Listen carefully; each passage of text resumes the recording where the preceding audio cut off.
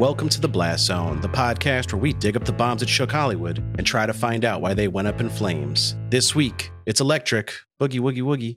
This is Crank High Voltage.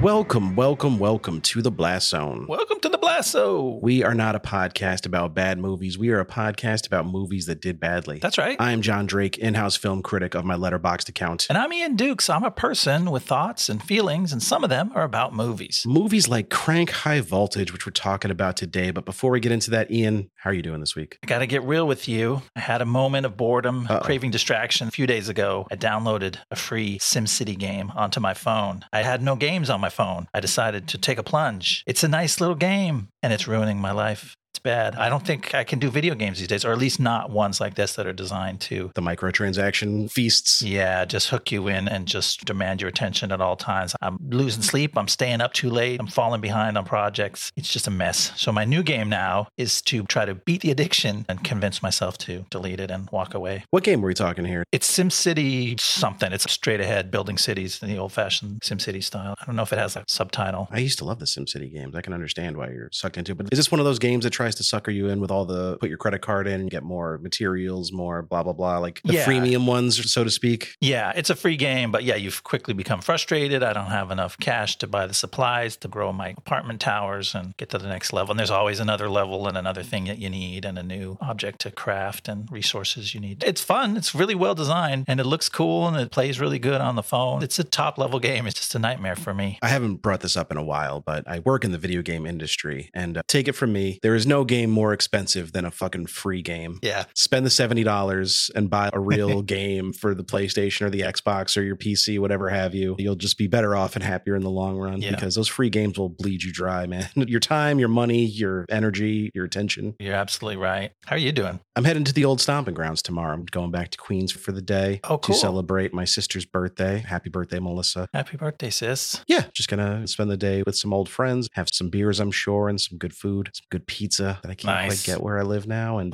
yeah, looking forward to it. That's pretty much all I got going on this weekend. Sunday, my plan is to recover. That sounds lovely. Yeah, enjoy. Yeah, thank you. But before we get into Crank High Voltage, we got to go over some movies we watched because we both have some relatively new movies to go over. We didn't bring anything from like the 80s this week. What do you got for me, Ian? I went all the way back to 2020, Netflix movie called Extraction. This was actually my second watch. I went back to it after we did our recent episode on Children of Men because it has some similarities. This is a movie starring Chris Hemsworth, directed by a stunt coordinator named Sam Hargrave, who's gotten into the directing world. And so it's an action movie, and man, it loves its action. It is really beautifully executed action. And we talked about with Children of Men, Cuarón does this amazing continuous shot, car ambush sequence that goes on for impossibly long and transitions impossibly in and out of a car while all kinds of chaos is happening. This movie, Extraction, does a version of that for 12 minutes, and the action is insane. It's as though Cuarón made a pure action movie and also was high on meth when he did it, because this thing is just, it is balls to the wall action. It's really fun. Also, it kind of contrasts with today's movie, which tries to be balls to the wall action, but it's more like answering the question, what if a 16-year-old Adam Sandler got tweaked on meth and made a pure action movie, which is not as fun. I think the middle ground is better. Yeah, I'm looking up Sam Hargrave right now. First of all, I just have to say, this is neither here nor there. This man is movie star handsome. Like, he's more handsome than Chris Hemsworth somehow. Wow. Look him up if you have a minute, just because I am blown away by this. But yeah, he's also an actor in his own right and a stuntman, I believe. Okay. So he's definitely familiar with how to set up and film these complicated action shots. And I really liked Extraction. I'm excited for the sequel. I think it could be a fun, almost like a throwback 80s type franchise like Cobra or something like that. Yeah. Along those lines. I'm looking forward to it too. I think Sam Hargrave's got a big future in front of him, especially with that jawline. Man, he could do it, whatever he wants. Oh, you looked him up? Yeah. Yeah, dude. I feel like he got his break by just being like Chris Evans's more handsome stunt double. It looks, yeah. Good grief, man. Sorry, I'm distracted now. No, but yeah, Extraction rules. No argument here. And the Children of Men comparison is apt. So my movie for show and tell this week is a new one. Just hit streaming. Hit HBO Max actually a couple days ago. It's one that I really wanted to see in theaters, but just couldn't find the time, unfortunately. But it actually did a good bit of business in theaters, so we won't be covering it here, I think. Oh, cool. It was a bit of a sleeper hit. I saw The Menu. Finally. We've been talking this movie up for months. I feel because it was Alexander Payne was originally going to direct it. Every actor and actress we've had on, Nicholas Hoult, Anya Taylor-Joy, Hong Chow, they were all in this movie. Kept bringing it up. And so every time we do an episode, we'd be like, oh, and they're going to be in The Menu coming up in a couple months. So I did get to see it. Listeners who are not familiar, I'm a big, I don't want to say foodie. I hate that term. And that term kind of gets skewered in the movie. But, I hosted a Top Chef podcast. So I'm like, this world of fine dining and kind of celebrity chefs is something I'm very entrenched in. And the movie does a great job of skewering that world. And some of its targets are only like slightly exaggerated. If you actually follow some of this stuff, like the pretentiousness of the language used and just the meticulousness that goes into presenting the dish and how they instruct you to eat it all seems very like stuffy. It's barely exaggerated. But then, of course, the movie takes a turn. That's all I'm going to say now. Okay. It's very funny at times, sometimes ridiculous, but it knows it's like pulpy, but also is saying something about class and the service industry and sexism. Interesting. Really fun movie. I highly recommend it. And just wanted to shout out John Leguizamo because this guy's been doing everything lately and he turns in like a great little performance in this. Great supporting cast, small cast, obviously, but he's just been popping up everywhere. He was in Violent Night, which I talked about on Show and Tell last week, and now he's in The Menu. He's killing it. I watched Violent Night at your recommendation, and he's, for me, was the highlight of that movie. Now, Harbor is great. He's an awesome Santa, but for me, Leguizamo was my favorite part of that movie. Just going balls to the wall, crazy dude who hates Christmas. Yeah, he was great in it. But like somehow he kept it real. He's a great actor. Yeah, he seems to be having a moment, which I'm happy about because I've always been a fan of his stuff, and he's doing a little more dramatic stuff. I would hesitate to call Violent Night dramatic, but like you said, he's playing it more or less straight, pretty grounded throughout. So I think his resurgence started when we shouted him out. Summer of Sam. Summer of Sam. Go back and listen to that episode. He was great in that. Good actor. Super underrated movie. Yeah, that movie's pretty good and he's great in it. But yeah, all right. So I need to do some housekeeping here. I said at the end of last episode that I was excited about Crank High Voltage because I had watched it when I was younger and enjoyed it. And I was prone to head injuries in my 20s, my early 20s. And I think maybe some of that was happening at the time because I fucking hate this movie. Some of my goodwill might have just been confusing it with the original Crank, which I still think is a much better, more fun time at the movies. But this movie is bad and ugly and mean-spirited and gross. Yes. I'm sorry to say I totally agree with you. I'm glad to hear you set the record straight on your past impression of this movie, which was either confused or just a bad take. But it's time to set things straight. This movie is bad. Nobody has bad movie takes in their early 20s, Ian. That's unheard of. Come on. I know. I'm sorry that happened to you. It's a strange thing to happen. But look where you are now. You're getting a chance to talk about it. This is going to be one of those episodes, folks. There's episodes where we just have fun making fun of the movie. And then there's other episodes where we're going to get mad in places. And this is one of those movies that makes you mad in a few spots because it's just ugly for reasons it doesn't need to be. So it's going to call back our Adam Sandler anger with That's My Boy and a couple other moments like that in the pod where we were like, why the fuck did you do that? Stop it. I don't think this movie is quite as bad as That's My Boy. But you made this comparison. We were chatting off air to the Boondock Saints. And I feel like that's very apt. Yes. It's got a very similar tone. You could see Neville Dean and Taylor and Troy Duffy just getting belligerently drunk and like harassing waitresses together based on the humor or what they intended to be humor in those two movies. But what was your relationship with the Crank franchise, if you had any? Had you seen the first one ever? Did you remember the movies when they were being marketed? I was aware of the franchise, and I think I saw part of the first one, but I can't recall enough of it to make me think that I sat down and watched the whole thing. And at that time, I wasn't turned off by it. Apparently, whatever I saw, I filed that in the kind of like, oh, I dig Jason Statham, and this might have been a fun, crazy action movie. And like you said, that one was probably a better movie than this one. This one just kind of missed me entirely. So I came into this movie and the whole franchise pretty much with a cold start this week. A lot of the problems with this movie will become very obvious once we start going through the story because it's made in a very scattershot, slapdash way, which is surprising considering the size of the budget it had at a $20 million budget, which was $8 million more than the first Crank had, which was a much tighter, felt more plotted out, better conceived, I guess. Like this movie just feels like they ran around Los Angeles looking for people to harass and Jason Statham to film. Exactly. But I mean, there's a bunch of reasons for that because half this action is literally just running on the street and someone points across the street and they run over there and they do a scene over there. It looks like guerrilla filmmaking, even though it has a $20 million budget. On top of that, most of the background actors or the bit parts are just clearly not actors. And some of them are famous friends of the filmmakers. And we'll go through that list of people that we could identify. But like that also helps it look like guerrilla filmmaking. It looks like, oh, they got got some buddies to stand around and play gang members or whatever they are. You do not see the budget, except in the face of Jason Statham, who had made some hit movies by this point and started to probably command a bigger salary. He had, but not as many as you might think. I feel like his real career resurgence, we'll talk about it more at the end of the episode, came about in like 2010. He was still doing one small hit, one big flop, back and forth at this time in his career. And I'm curious to get your take on this movie, particularly as a Los Angeles native, if this is a fair and dignified portrayal of your city. It's not dignified at all, but I like seeing the city. Even its gross yellow filter? Yeah. We'll talk about the look of the film. It's not very appealing, but it is fun to see just city streets. And you do see some city streets that are super well known. Like the movie starts out at the end of the previous movie on the block of the financial district in downtown LA that most people know from every other car commercial and lots of movies, Transformers movies. Super familiar. I worked in 2 different buildings in downtown LA, and both of them were half a block from where Jason Statham falls and lands from his helicopter. So I know that corner pretty well. That's fun to see. But then there's a bunch of it in South LA, in parts of LA that don't always get on Inglewood, I know, was a big filming location. Yeah. So it definitely has a fun LA flavor to it. Yeah, you get the sense they didn't spend much time on set dressing. They're just like, that's a cool bar over there. Hey, go give the guy $50 and tell him we're going to shoot exterior for 10 minutes. I know Brian Taylor, I believe, is an LA native as well. Mark Neveldine's from Watertown, New York, which is like where Dannemora is, I think. He's from the middle of nowhere in upstate New York. But there is like a native's eye for location scouting in this movie. It's one of the few praiseworthy things I can say about it. Yep. Do you want to get into the making of this movie, such as it is? Yeah, let's figure out how this thing happened. All right. In 2003, filmmaking duo Mark Neveldine and Brian Taylor wrote a script for a movie they also planned to direct called Crank, about a hitman who is poisoned and must keep his adrenaline pumping in order to stave off death. Hilariously, the role was written with Johnny Knoxville in mind. Eventually filmed with reliable British action star Jason Statham in the lead as Chev Chelios, Crank was eventually released in September of 2006 and proved to be something of a sleeper hit, grossing $43 million on a $12 million budget. Lionsgate, the studio that had released the original, quickly approached Neveldine and Taylor with the idea of making a sequel, which Neveldine and Taylor originally declined as they felt the ending of the first movie definitively killed Chelios. What's next when you already killed your hero? Kill the franchise. They relented somewhat, agreeing to write the movie but not direct it. However, after cramming the script full of every outrageous, offensive, and disgusting thing they could think of, the duo fell in love with it and was on board to direct it. With Statham and many of the supporting cast ready to return, the film was given a $20 million budget and filmed over only 31 days in Los Angeles between April 28th and June 9th, 2008. You could say they cranked it out. The filming was done in the same fast and dirty style as the original, using prosumer high-def camcorders that afforded the directors more mobility and access to tighter locations. Neveldine and Taylor seemingly called every famous person they ever came across to cameo in the film,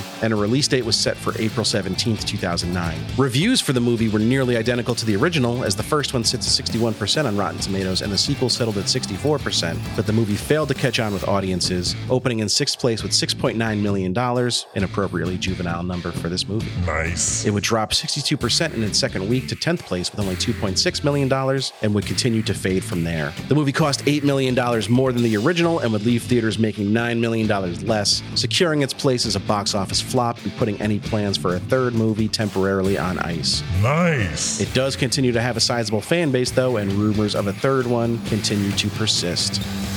So I assumed that Neveldine and Taylor had stopped working together because they had a falling out because they seem like deeply unpleasant people. But apparently that's not the case. They just decided to work on separate things for a while. They did work together after this movie, but they haven't made a film together in over a decade now. Well, I thank them for that. That's something nice that they did for us. It's not like the rest of their filmography is full of hidden gems, and this one was just a dud. We'll talk about their career in a little more depth later on. But yeah, we didn't lose any great visionaries when they split up their team. They're not the fucking Coen brothers. Not the Coens, not the Russos. Not even the Russos, not the Wachowskis. No, maybe the Duffy brothers. It's the best comparison. Weren't the Duffer brothers a real people? Oh yeah, the Duffer brothers too. That's confusing. I forgot. Who were the Duffer? What did they do? I don't know. Now we got to look it up. Oh, they're the Stranger Things guys. Oh, and they made Wayward Pines. I actually really liked Wayward Pines. That was that Matt Dillon, M. Night Shyamalan type movie, or it was a series. I enjoyed that show. All right. They're climbing the list. This is good podcasting. Me just reading their Wikipedia. So speaking of Neveldine and Taylor, you said in your piece there they wrote the script. They're like, we're just going to write the script because we don't have time to direct another crazy slam bang movie. And then they fell in love with what they wrote, so they had to direct it. And My assessment after seeing this movie is the great writing achievement that they were able to pull off in the second movie was incorporating Cockney rhyming slang into the character of Chev Chelios, which, as you said, was written for an American the first time. They were really bummed. Did you have that in your notes, or did I pick that up somewhere else? It's out there about this movie. If you look up, the trivia or the Wikipedia or whatever that. Yeah, they were bummed they couldn't incorporate Cockney rhyming slang into the first script. Why couldn't you just let him improvise that in the first one? I don't get why that's such a big deal. What it seems like it would have been an easy ad, not exactly breaking your budget. But in this movie, you get to hear him say like, "Oi, I'm looking for the bloke who took me strawberry tart." And then they have to put text on the screen to explain what that means. Yeah, that's his heart for anyone who doesn't speak fluent Cockney. They're just the regurgitating bits from Austin Powers and Goldmember now, which is good times. I mean, Statham's fine in this type of role. I've enjoyed him as a slam bang action star. Like, this cast isn't uniformly bad or anything. It's not like they got shit actors, except, some shit people in roles, but they do decent jobs. This movie just has no heart, for one thing, and I say this, I'm well aware that if Neville Dean and Taylor heard any of this criticism, they would just point at us and be like, "You're not the target audience for this movie." And that's fine, but we're the ones talking about it. It is a movie where you watch it, you watch the actors, and you think about the filmmakers behind the camera, and you just constantly ask yourself, what were they thinking? What did the filmmakers think they were doing in this scene that was so fun? And how'd they get the actors on board? Because the actors are pretty committed, like especially Jason Statham and Amy Smart in the lead roles have to do some fucked up shit with each other or separately. And they had to really buy into it. You're like, oh, they're so go for it. Yeah, it's not one of those movies where you see it in their eyes that like their heart's not in it. They bought in and they sell it the best they can on the screen and they go hard. I could see it being a fun set to be on maybe, but it doesn't make the end product any more enjoyable. It's a pretty funny cast. Everyone seems to have a good sense of humor, and the filmmakers clearly didn't take themselves too seriously. So I can understand having fun while making it, but the end product is not fun to consume. Not that fun. You want to walk through the story? Yeah, let's jump in and tell people what the heck happens in this movie. Let's get it. There's a tough guy, hitman named Chev Chelios, played by Jason Statham. After the events of a previous movie, Chev almost dies when he and a Mexican mobster fall out of a helicopter. But Chev's former allies in the Chinese Triad crime syndicate scrape him off the street and take him into surgery. Except they're not trying to help Chelios, but to steal his famously strong heart and replace it with an artificial heart powered by a chintzy little battery. Now Chelios is roaming the streets of LA trying to chase down Johnny Vang, the gangster who ran out of the operating room with a little padlocked cooler. Chev calls his friend Doc, played by Dwight Yoakam, who informs him of the need to keep his battery going or he'll die within an hour. So Chev starts trying to charge himself with random wacky stuff like jumper cables. Then he tracks Vang to a brothel where he rescues a prostitute named Rhea, played by Bai Ling, from an abusive customer. Rhea declares Chev her savior and tells him to look for Vang at a nearby strip club. At the club, Chev is surprised to find his ex-girlfriend Eve, played by Amy Smart, working as a stripper. Vang escapes from the club while Chev has to fight off an attack by a Mexican gangster named Chico, whose big boss, El Huron, aka the Ferret, wants Chelios dead. I love that you called out Chelios' famously strong heart like he's the fucking Grinch on December 26th. He grew three sizes. Yeah, this movie is right off the bat pretty insane, bludgeoning you over the head. It opens with like a video game action sequence, recreation of the end of the first movie, which gave me some Scott Pilgrim vibes that unfortunately did not carry through. Yeah, not the same warm, joyful spirit as Scott Pilgrim, but yeah, there's a video game vibe to this whole movie. And if you internalize that, you see that most of the action is sort of a video game simulation. And like an 8-bit one, not like a contemporary video game, but like this old school sort of manic energy of a video game. And the music carries that through too. There's some like ultra high speed stuff that would sound suitable in an old school video game. Yeah, if you ran it through a MIDI keyboard, it would be right at home. I do appreciate that the movie gives no attempt to explain how Chev survives this fucking fall out of a helicopter. They just barely remark upon it at all. But I was confused because I thought the movie takes place in Los Angeles, but based on the distinctive yellowish hue that the film uses, we must be in Mexico during an episode of Breaking Bad. Yeah, that was always the telltale sign that we were in Mexico during Breaking Bad. Everything was tinted yellow for some reason. It's kind of like that. And you don't know in this movie whether that was on purpose or that was just the closest they could get to natural colors. Because like you said, they were using some cheap equipment to film this movie. Yeah, I don't think the lighting was done painstakingly or anything like that. They shot hundreds of hours of footage in 31 days, apparently. I think 280 hours of footage they had for this movie when it was in the can. So they weren't painstakingly setting up every shot. No. They were supposedly recording with these prosumer video cameras cameras, which if you've ever done any video, they don't look good. It's because at a certain point, everyone transitioned to using DSLRs and now mirrorless cameras, and they look 1,000 times better than traditional camcorder cameras. I know you mentioned you started watching this on your iPhone and still looked like shit. I just want to point out that Steven Soderbergh has shot several movies on iPhones that look better than this. Like, the equipment does not make the movie. They could have made a good-looking movie with those cameras, probably, if they gave a shit. Yeah, their point was like, one of the two filmmakers is a rollerblader, and so he was getting half the shots by strapping on his blades and just scooting around. They made a brand new rig for this movie, I guess, that was designed to be used with rollerblades. Oh, fun. Good for them. But even on my little iPhone, I was getting motion sickness. I couldn't imagine sitting in a theater with the 20-foot high screen and having the camera whip around as much as it does in this movie. It is a queasy feeling. Nobody else could either. That's why we're covering it on this podcast. It's not. Couldn't deal with it. So they peel Chelios off the pavement and right to like a dirty hotel room start cutting his heart out, which is not, I'm not a fan of surgery violence, but this was almost cartoonish to the point of not being, it's just not realistic in any way, and it's not making an attempt to be. No. So it didn't bother me in that same way. It's bloody. The little heart that they pull out is actually looks like a real heart, but like the way they treat it is definitely comical, and Johnny Vang is ashing in his chest cavity. And he spits in his chest cavity at one point, which is just upsetting. Setting the tone for the movie, yeah. Johnny Vang, he's a real bastard. But luckily, he is like an NPC, just walks around Los Angeles all day and happens to be wherever Chef Chelios is at any given moment, or at least a couple blocks away. Like, it never takes him long to find him. There's always somebody around that you can ask, where do I find Johnny Vang next? And they point and the camera whips over. Oh, there, strip club. That's where we're headed next. This is just like 4-block stretch this movie takes place on until they get to Catalina is just like strip clubs and bars and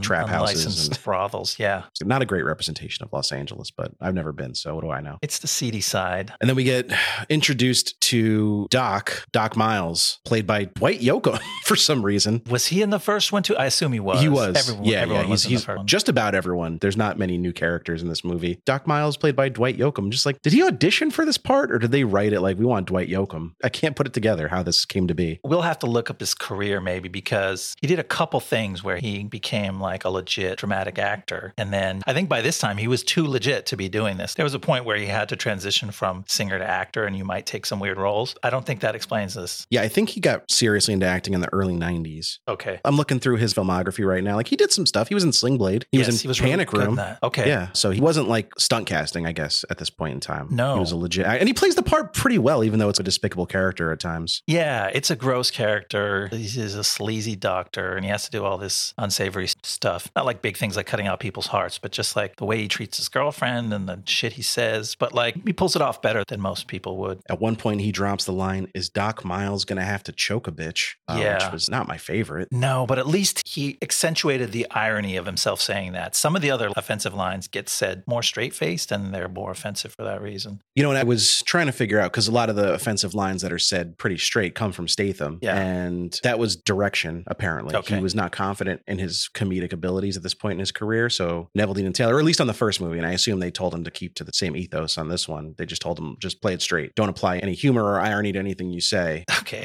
Let the content be funny on its own, but they just forgot to write funny lines. Yeah. And jokes. So it didn't work. They didn't know that just like dropping slurs isn't funny. It's actually one of the hardest things in the world to make funny, because you're fighting such an uphill battle, and they weren't ready to win that one. This is real 1997 ass humor. Like, everything about this movie screams the late 90s, except it was 12 years too late. Yeah, it's another thing that gets you into the headspace of the filmmakers. Okay, this is where they're at. We've moved on. Unfortunately, they're dragging us back. We'll get to some of those terrible jokes in the second act. Well, there's some in the first one. We don't have to wait. We got Bai Ling showing up here in one of the most upsetting screen roles. And it's a tough thing to talk about, but Bai Ling was going through some shit at this point in her life. She was having like a real mental health crisis and like substance abuse problems. Oh, okay. And it feels almost exploitative to put her in this movie, in this role. And that's not always something that the filmmakers are privy to, or that they necessarily have a responsibility to police, but it was pretty public. Yeah. Okay. Which kind of makes me feel some kind of way about her character and performance in this movie being kind of a one-note joke that like, she's Asian, she's got a real thick accent, and also she's a hooker. She's just a crazy dope. It's a pretty demeaning kind of character, and I know what you mean. You can feel on one side like she made the choices, play that character. And it's a paying job, which might be important at that point in someone's life too, but it just feels gross. Yeah, it's not fun. Unfortunately, she's a likable actor, but it's not fun to see her in this role, really.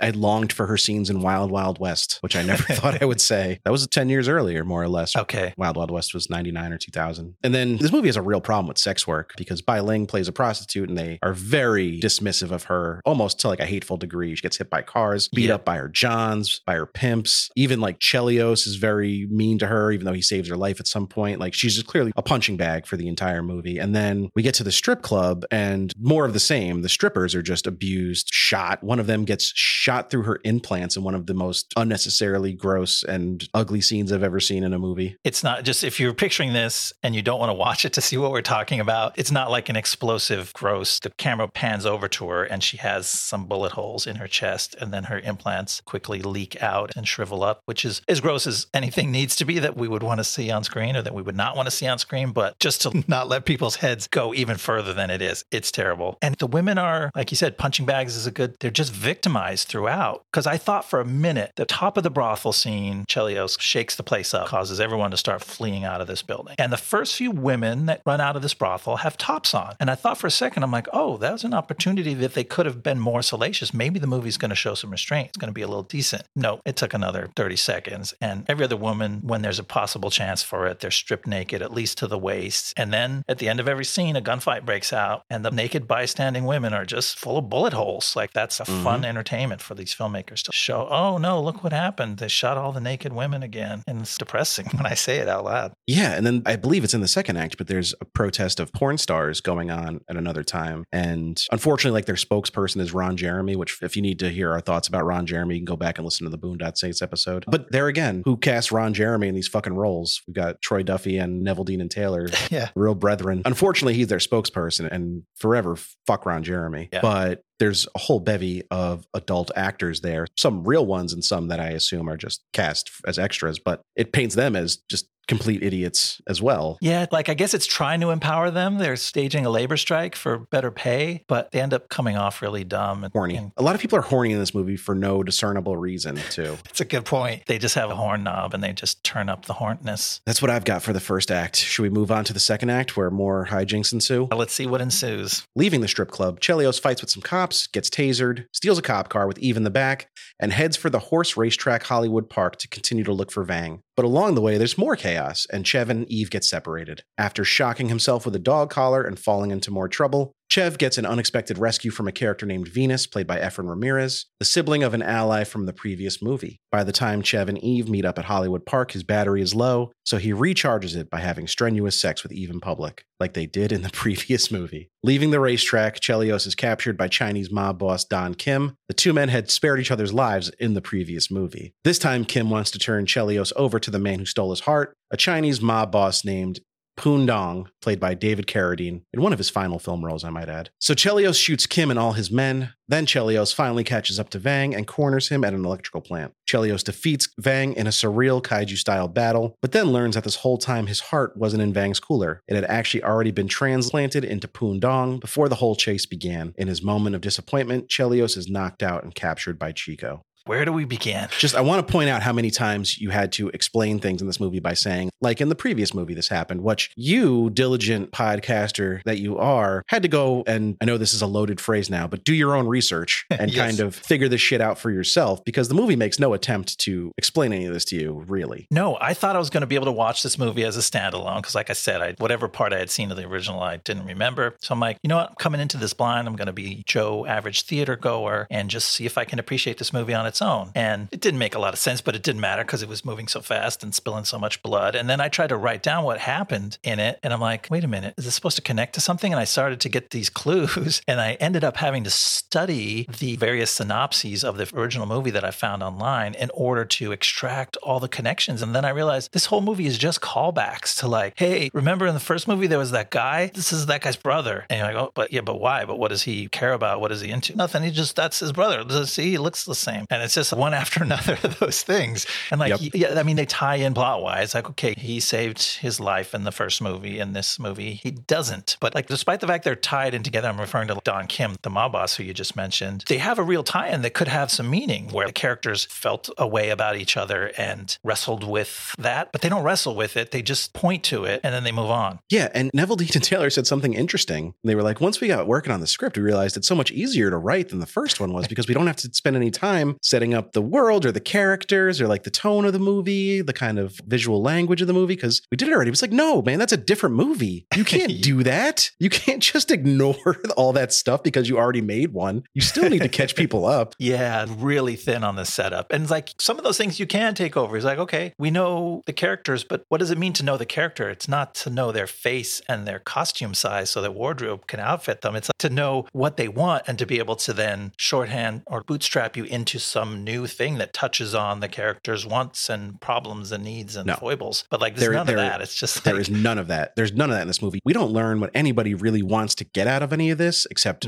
revenge to some degree. Nobody gets a character arc. There's no development of any of these characters. Like Chev Chelios is not even really a character. He's just like a blunt object, a catalyst. He's like a pinball that they shot off in Los Angeles and then followed around with a camera as he bounces off various people and buildings and vehicles, just blowing it all up. That is a very apt description. He's very much like a video game character, and maybe that's the height of their ambition for this. The thing is, he has less characterization than the heroes of Grand Theft Auto or Driver or any one of those sort of like violent city. Driver, that's a throwback. Yeah, I don't know. That's a good game. I like that game. My knowledge is limited. I have a couple things in the bank there, but like there's less character development than a AAA video game. Absolutely. And we're not trying to shit on Statham because I think he's doing the part as written and as directed, but there are lots of people in this movie that I've enjoyed in other stuff that I thought I would enjoy here. Amy Smart is an actress I really like. And while we're talking about her, by the way, that's our Justified crossover of the week. Justified crossover of the week. Oh, damn. First one we've had in a couple weeks. She was a girlfriend of the main character, Raylan Givens, and a social worker on season 5 of Justified, the worst season, but she was good in it. Alison Brander. And she's Eve in this movie, and she does a good job with the character. But I wish she didn't have to be in this movie, you know?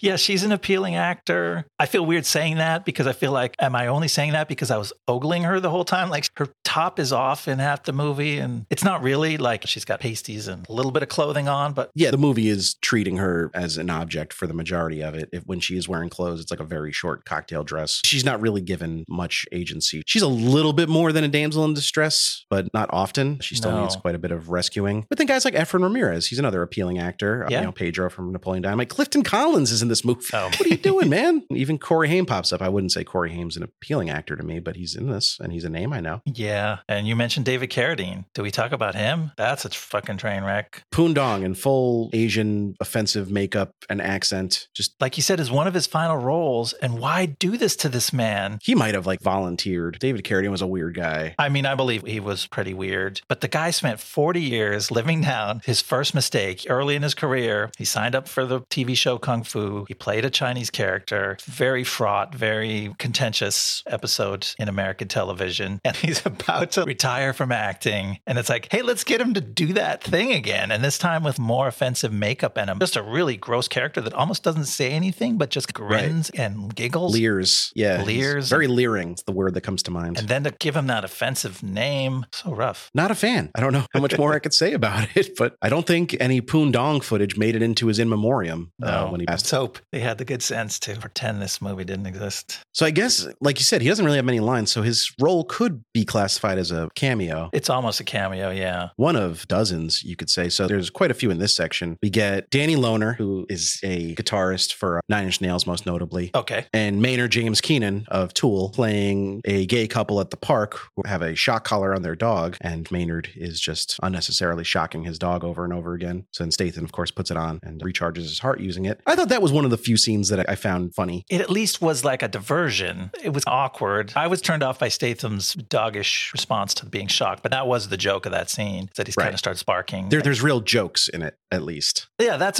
something to give him credit for. There's a premise and a joke, and they try to execute it. And then that through line of jokes that are actually not executed too terribly continues at the racetrack when we get our next big rock star cameo with Chester Bennington, R.I.P. of Linkin Park fame, is just a spectator at the dog park who Chelios tries rubbing up on to generate some static electricity, which, I mean, I find the whole static electricity bit a little silly because, like, how much are you really generating with this type of... But at least, it's like we're saying, they're trying. The jokes aren't just a look at women getting shot. It's an actual attempt at real humor. But I mean, don't think that we liked these things. I know you were not a fan of rubbing up on the old lady, which is where he goes after striking out with Chester. What bothered me about that is then the old lady goes on the news and is saying all these racy things. Isn't it hilarious when an old lady says racy things? Like, he made me his hot little slut. Oh, she's old and she's talking about sex. Isn't that fucking hilarious? That joke was old as shit 10 years before this movie came out. You know, like Betty White Wright was doing that shit in Lake Placid, and it's just so fucking rote and played out by the time this movie came out. I could not even muster a smirk at it. No, and it's not a good version of it either, so it has no chance of winning you back over when it's that far behind the curve. Talking about 90s jokes, we glossed over Efren Ramirez because the main joke of his character is painful to talk about. Are you talking about his sexuality or his disorder? His disorder. He has full body Tourette's, which he shakes occasionally, like he has spasms. Yeah. That's the joke. That's the joke. It's funny. And they fall off his moped because he has a little spasm, and he lets one of the bad guys go because he has a spasm in the middle of trying to face him down. But that's not all. He's also a collection of offensive gay stereotypes at times. That's true. So they didn't stop with one offensive thing. They're like, let's pile it on. Make sure we catch everybody with this movie. So then, much like in the first movie, Amy Smart and Jason Statham have very public sex, this time in the middle of a horse race, in the middle of the horse track. Yeah. This scene worked for me only because it goes on so long. It does that thing where it stops being funny and then starts being funny again. Like the 7th time they change positions, I was like, all right, this is kind of funny. Yeah. Nobody's stopping that. It's super, I called it strenuous. It's athletic. They're jumping around and it's pushing the boundaries of the sexuality that they're showing on screen, where they fake you out. They make you think that the actors are actually naked because they do some blocky video over their genitals so that you can't see anything. I hope to God they were fully covered up under those digital blocks. I'm sure. They weren't actually needed in this movie because, yeah, it's really racy and it's just dumb how hard they're pushing it. And then at the moment of climax, a jockey jumps his horse over them because, as we said, they're lying in the dirt of the Hollywood Park racetrack. And Eve gets a close-up look at the undercarriage of a horse. There's a big old horse cock. And I don't know if I'm allowed to say that on this tour. We have no sponsors. We're not beholden to any corporate overlords. I just love that you had to type horse cock in our synopsis. It was, I don't know how I felt about that. In another movie where you weren't already so beaten down, that might have been just the kind of over the top that you would actually laugh at and go, oh my God, they went there. But this movie tries so hard to go there from the first minute to the last minute that you're tired of it. And so it was hard at this point in the movie to get any joy out of it. Yeah. Speaking of the horse cock, it was hard. They didn't got those horses from Fenton's Horse Ranch, I'll tell you that much. No, this is the kind of horse that'll ruin your marriage. And then just, it's kind of going over the same territory again, but like more scenes we didn't need. I'm glad you called this out. The scene where Chico gets his nipples cut off in a very like long and slow shot. Yeah, real slow. Clifton Collins. Just, what's he doing, man? Why are you doing this, Clifton Collins? Is his character, what's his character called? The ferret. El Huron, the ferret. He says Huron sometimes just so to help us understand what he's saying, but I think the H should be properly silent. Is he holding the knife or is he making Chico cut off his own nipples? I think he's making Chico cut off his own nipples, which is worse. And it's both of them and it's one at a time and it's drawn out. And I'm like, yeah, it goes on a really long time. This and the deflating boobs, it was like, this is a movie about chest horror and it was upsetting. We love boobs. We don't want to see them hurt. No, don't shoot holes in them. Don't cut the nipples off. Just leave them. All right. So then there were 2 scenes in this section. By the way, we have to make a note here because we both had this feeling and we'd be remiss if we didn't bring it up. But every time I checked how much time was left in this movie, I was like, there's got to be like 20 minutes left. And then I would look and there'd be like 47 minutes left somehow. Yeah. This is the longest 96-minute movie ever fucking made. It's so crazy. It happened to me twice. It happened to me on both times watching it where I'm like, damn, it's been going for a long time. I really must be making progress through this movie. I guess it helped that both of us couldn't wait for it to be over. So we're like, oh man, I've endured a lot. Let me check the time. I must be almost done. And it's like, wrong. There's an hour left. It's like that thing when you're in the middle of a boring work day and you're like, I'm not going to check the time. I'm going to wait because I know if I wait, then when I check it, I'll be pleasantly surprised. Like I checked, it was 46 minutes left. I watched it for half an hour, checked again. There was 43 minutes left. How does that math add up? It doesn't make sense. It is a cursed movie in that way. It's because the pace is high. So you feel like you've endured a lot in a short time. And yet the movie is lazy and it likes to, there's actually fat to be trimmed, I think, on the edit. There's scenes that just don't add anything to the movie. There's lots of scenes that you could cut. Yeah, totally. Yeah. And even the scenes that are there. I mean, there's a long one that you're going to praise in a minute, but that's neither here nor there. We have to work hard. We try to not just be negative Nellies on this show. So we mentioned that there's a kaiju style fight. What does that mean? This is a movie that's handheld shot on the streets of LA. Pretty realistic, except all of a sudden when the... Did you just call this movie pretty realistic? Reality based? I don't know. It's not... There's like, no I guess like the monsters. Yeah, the physics. Yeah, there's nothing supernatural in this movie, except unless you count Jeff Chelios surviving helicopter falls. There's nothing overtly supernatural until Chelios tracks down Vang. Finally, they have a big fight, but it gets surreal there. It's not them. It's giant versions of them with big... Like giant suits of them. Yeah, suits with big rubber faces, like exaggerated caricature faces. Here's what I think happened. Okay. Chev like absorbs all the power that's in this electrical plant. Okay. to become this big kaiju monster. I think his whole body just was incinerated in a second, and this is his like fevered death dream. Oh yeah, it's like Top Gun Maverick. Yes, it's your Top Gun Maverick theory, but applied to another movie, and it happens way later in the movie. Yeah, it doesn't happen at the beginning. But yes, before the kaiju fight breaks out, he does fall into a giant high voltage thing, and they're in this yard that's just full of transformers. And yeah, then they have this like slow motion, corny fight, and it's silly, but I'm like, okay, this is actually interesting. Maybe these filmmakers could have indulged their silly side more instead of just trying to be naughty and titillating and shocking. This scene is a welcome respite from the juvenile humor, even though it is juvenile because it's like completely silly, but in a fun way as opposed to a mean-spirited way, which the rest of the movie has been. Exactly. And then in a mean-spirited way, there's a scene that comes up. Is it before or after that? I can't remember where it takes place. It doesn't fucking matter. It doesn't really matter. I couldn't say because it's a complete side story. There's a gunfight going on, and we cut to a therapist's office where Glenn Howerton, who was a minor character in the first movie, I think he was a nurse or an orderly at a hospital, is going to therapy to try to get over his PTSD from his near-death experience in the first one. His therapist is the horniest woman that has ever lived. She is, for some reason, just chomping at the bit to... I mean, Glenn Howerton's a handsome man, but why is she a medical professional? Why is she so fucking horny? She's being horny. She's suggesting him to do all these sexual things, but not really with her so much. Like, it doesn't culminate in her coming on to him. It just culminates in her sort of stirring his loins with her sexual suggestions. And in fact, her mode of sexual suggestion therapy works. It cures him of his PTSD. He stands up and goes, I'm over it. And then a stray bullet pierces his brain, splatters his blood on the wall. And also, we should note, though, the therapist isn't just some actor. It's Lauren Holly. Oh, I didn't recognize her.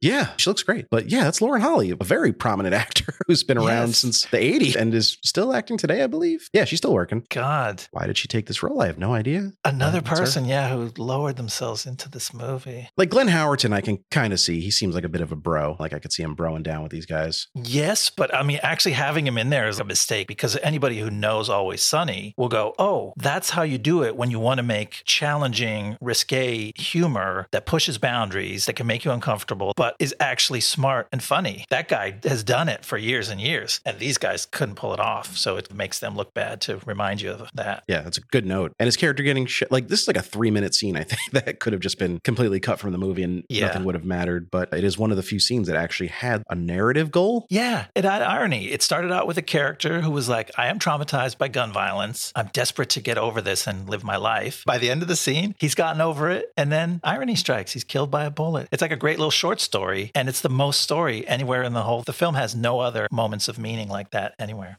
Should you take us home to the final third of the movie, which is essentially one long gunfight? But so is the movie, I guess. Well, let me put these jumper cables on my nipples and just... glad you still have them. You haven't cut them off yet. Here we go. While unconscious, Chev relives a moment from his past where, as a troubled child, he appeared on a British daytime TV talk show. Meanwhile, Chico and his fellow thugs are taking Chelios to the Catalina Island lair of Mexican mob boss Jesus El Huron Verona, played by Clifton Collins Jr. It turns out that El Huron is the brother of two guys Chelios tried to kill in the previous movie. One of them being Ricky Verona, the guy who we saw falling out of the helicopter with Chev. Ricky also survived that fall, except now he's just a disembodied head in a tank, looking on as his brother starts to torture Chelios. But just then, Chev's allies Rhea and Venus arrive with some of their friends, and a massive final battle ensues. Chelios manages to dispatch all of his enemies, but he's consumed in flames as the fight and the movie come to an end. However, in the closing credits, we can see that Doc has recovered Chelios' heart from Pundong,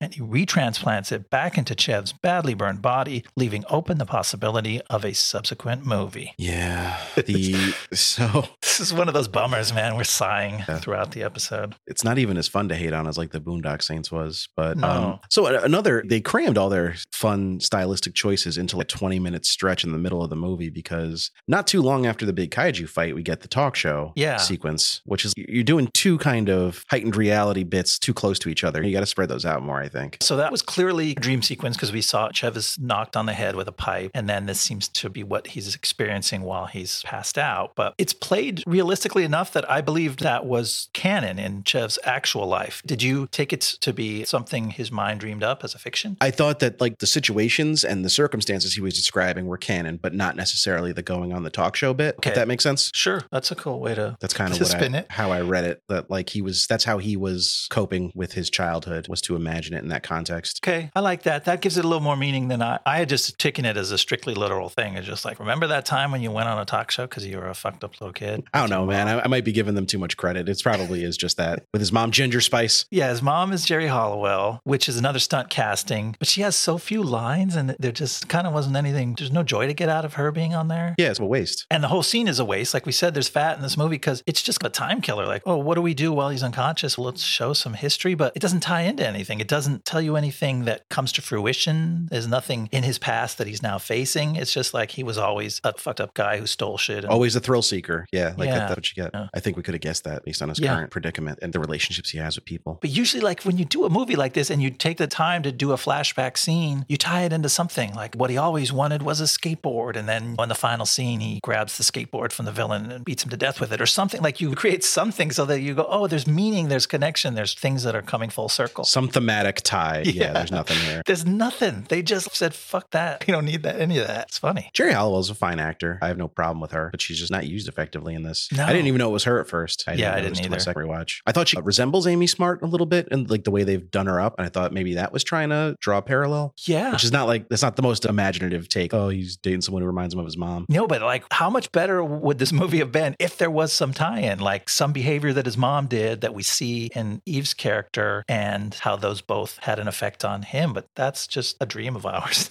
They attempted exactly zero of that angle. They'll all disappear like tears in the rain. So then once he wakes up, he's at the compound in Catalina. We find out Ricky Verona's a head in a tank, which is fine, I guess, but like it's so lo-fi. It's almost charming. Like you said, maybe this is the silliness again, creeping a little bit more into this third act where like it's a very rubber looking dummy head in a tank. The eyes swivel back and forth. All he can say is Chelios and fuck you at some point. I think he manages. Fuck you, Chelios is the catchphrase of the movie, and they run that into the ground pretty hard. But it ends up in a gunfight that they didn't really have the budget for or the choreography for. It's not really interesting to watch. It goes on for quite a while, but it's just people like ducking behind shit, shooting, stabbing. Yeah. Like it gets monotonous after a while. And more naked female bodies being riddled with bullet holes, unfortunately. Yep. Yeah, there's a lot of scantily clad women at the pool that end up catching a bullet just for the reason that they're there. It's just when the movie is one long gunfight, to try to cap it off with a big gunfight is monotony. It's just boring. It doesn't feel like a shift. It doesn't feel like the stakes are higher or it's heightened compared to the earlier parts of the movie. It's just more of the same. And I guess they tried to make it a giant battle royale because Chev has 3 factions, or one of the factions is him, but then there's Venus's people and there's Rhea and her people. But we didn't really get to know any of those people, so it's just like different groups of people just chaotically clashing. We're not attached to any of these groups. They all got 1 or 2 scenes throughout the movie so that they could justify putting them in the last shot. But Chev survives another day to maybe make a Crank 3 sometime. Yeah. So it is pretty nihilistic in the end because the character during the course of the movie doesn't win. If you think that his goal was to get his heart back, he doesn't. If you think that his goal was to get revenge on some mob bosses, I guess he does, but he dies in the process. He burns up and he kind of likes it that way because he does one of your favorite things to close the movie. Yeah, he flips off the camera. And I've long held that dudes who are like over the age of, I said 30, but I'll switch it to 25 and still like flip off the camera frequently. Actually, I was reading what I said in a tweet and it was presciently enough, still have Boondock Saints posters hanging on their wall, but also like they're not allowed to see their kids except on the weekends once in a while. Yeah. That's big Chev Chelios energy. It was Chev giving us the finger. It was the filmmakers just like, in case you didn't know, this is the kind of shitbags we are who flip off the camera. When anyone tries to take a picture of me, I'm like, fuck you. 2 middle fingers up. That's like fucking, even Eminem grew out of that shit. Like, Right.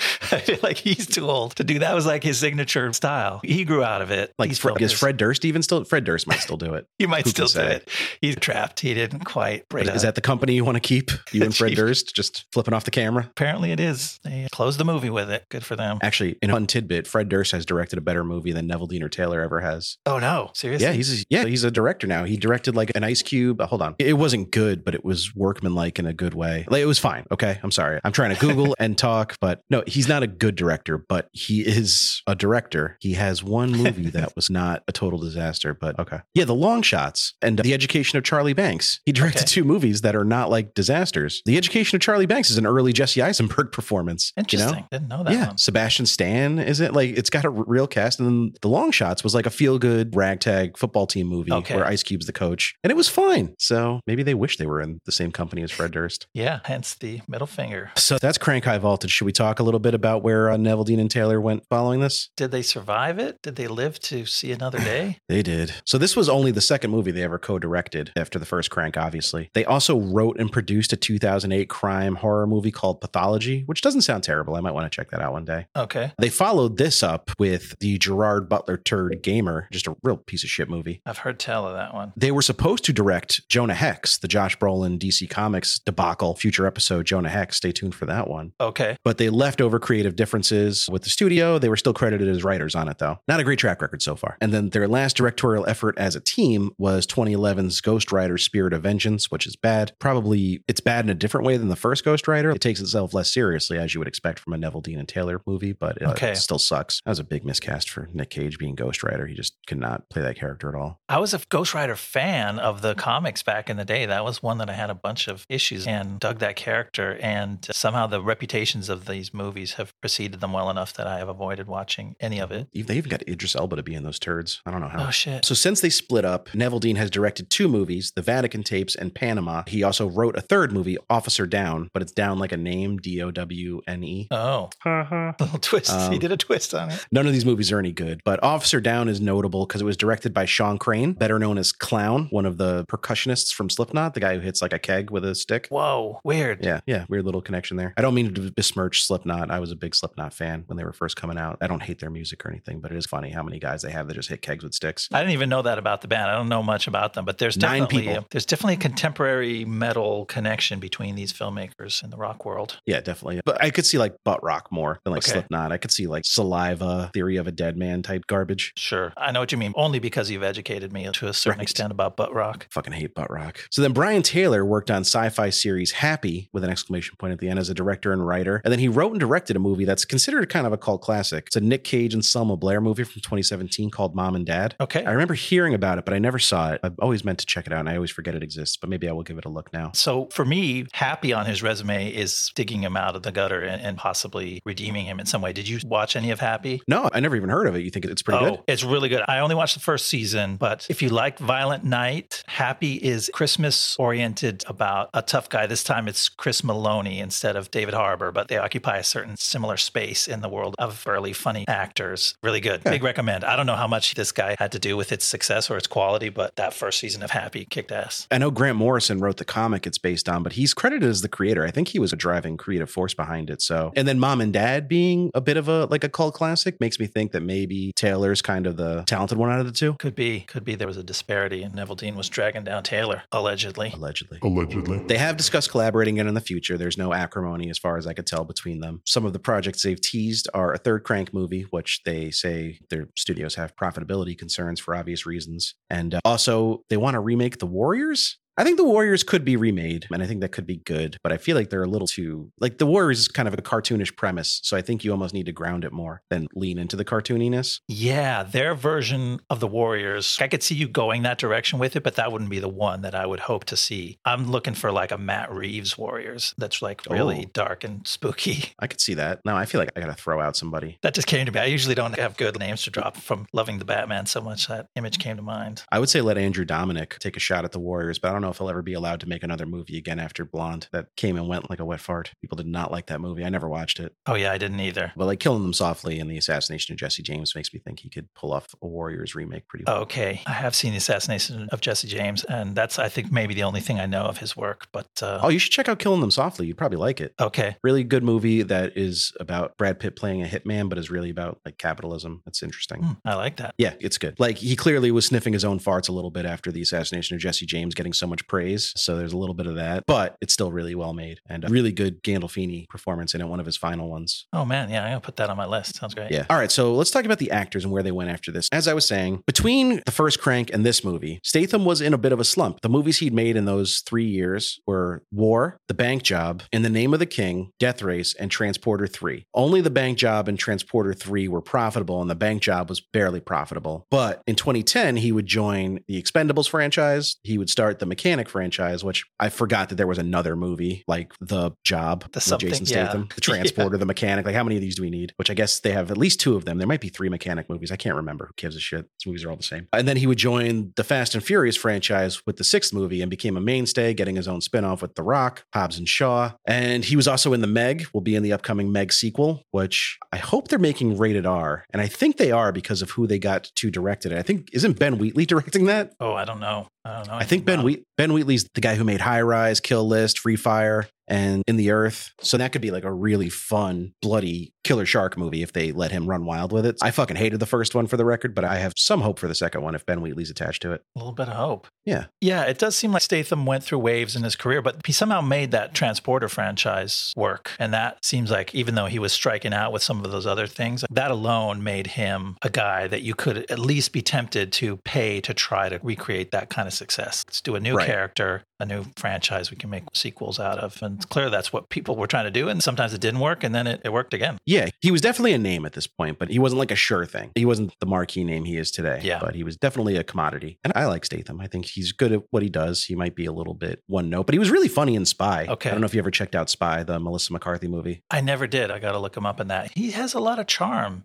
And I guess a sign of his natural charm is that we didn't really attack him for this movie. We attacked this movie for a lot of shit. And we kind of giving Statham a pass is like, that's just Statham. He just does movies, and like, he's not responsible for the content. He's just responsible for kicking guys and shooting them. I think of him a bit like Nick Cage, to bring up Nick Cage again in that sense, where you don't really blame him because a movie's bad. He gets a pass. Amy Smart has stayed busy since this movie, not necessarily in the most prestigious stuff, but hey, work is work. She's staying in the industry. Her name's out there. She released 5 movies in 2014, 3 in 2018, but like none of them were stuff you would have seen in the theater, mostly like direct to streaming, direct to DVD. Recently, she's been in 13 Minutes and Tyson's Run, and is currently starring in Stargirl as Barbara Whitmore, which is one of those DC shows that I've not checked out. There seems to be a bunch of those that I'm just not familiar with, that they have a fan base. I know people like them. I should check out some of them, but I just haven't gotten around to it. Is she the mom in the Stargirl show? Seems like couldn't tell you. I don't know who the characters are. I don't know who Barbara Whitmore is. It says high school student Courtney Whitmore inspires a unlikely group of young heroes to stop the villain. So, like, I know Amy Smart is the age to have a high school age daughter, but it just blows my mind that she's playing a mom. You know, I remember her from Varsity Blues and Road Trip, all that stuff. We're getting old. Yeah. Efren Ramirez, he also still acts. He did a voice in Lightyear this year, which also stay tuned for Lightyear. We're gonna have to cover that one day. It was a big flop. He's popped up in a lot of like single episodes of shows. He's not a regular on any shows, but he gets work. I'll do an episode here and there of stuff. And he's also a pretty in-demand DJ. Well, that's a nice thing to be. Is it? Who wouldn't take that as a side gig? I'm also an in-demand DJ in the tri-state area. That's fun. Which state's in the tri-state area? Just New Jersey. That's the only one. Sorry. Clifton Collins, he's great. He was great on Westworld. One of the bright spots of Westworld for me. Okay. I knew I'd seen him somewhere lately. I watched a little bit of that show. The first season, I still maintain, was pretty good, even though it was just confusing for the sake of being confusing. But his character is great in that. And he had a recurring role on Ballers. We saw him in The Stand most recently.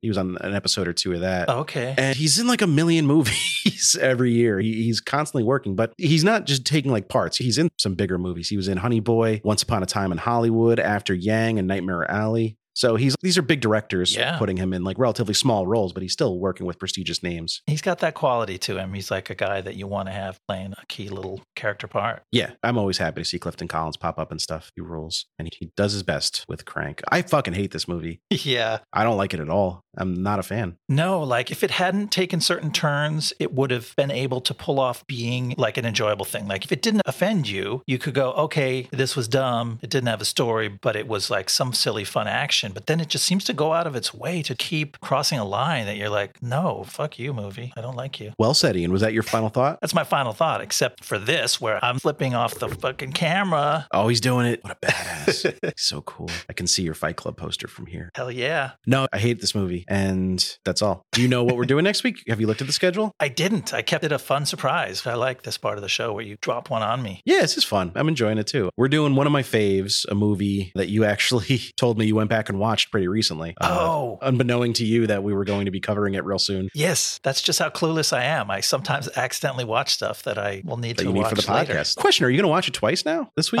You just watched it. Yeah, I didn't get through it, so I'm going to do at least a watch and a half this week. We'll see how it goes. We're doing William Friedkin's Sorcerer. Yes, from 1977. Kind of a unfairly maligned movie. It is a remake of The Wages of Fear, starring Roy Scheider, hot off the trail of Jaws, and it's just a real tense little thriller about arms dealers in South America. It's cool. They're not really arms dealers; they're transporting nitroglycerine, but that's a weapon. So yeah, it's got a lot of style. This is a movie I've heard about and intended to watch for like decades because everyone who knows it talks about it like, oh, this is so badass. You got to see Sorcerer, and now I'm getting to really do it. And it's our second Friedkin movie. We covered Blue Chips for March Madness last year. A really unlikely Friedkin movie, and we didn't form a great impression of the man at the time. So we're going to see how that plays out as we step back in time earlier in his career. Now, as much as my nostalgia glasses may let me enjoy Blue Chips as an adult, the stories about Friedkin from the set were not great. I'm interested to see what comes up when I research Sorcerer because it's a movie that's been much discussed over the years. It was one of those like Heaven's Gate type movies that was just toxic by the time it was released and was a bomb because the press around it was so negative and all the stories from the set were so negative and it was a nightmare to film and all that. Luckily for us, that means that there's a lot of content out there about it. That's always a nice little angle to have. Gonna be a fun one. Looking forward to it. Well, thank you guys so much for listening. Please remember to rate, review, subscribe to the podcast. Helps new listeners find us, and that's always good. Please. You can follow us on Twitter at Blast Zone Pod. We'll be sending out silly little tweets on there, teasing the next week's movie. And you can reply to our tweets, ask us questions, DM us, whatever you want to do. You can also email us, blastzonepod@gmail.com. Any questions, concerns, feedback, movie suggestions. And we'll see you next time in the Blast Zone. See you next time in the Blast Zone. The Blast Zone.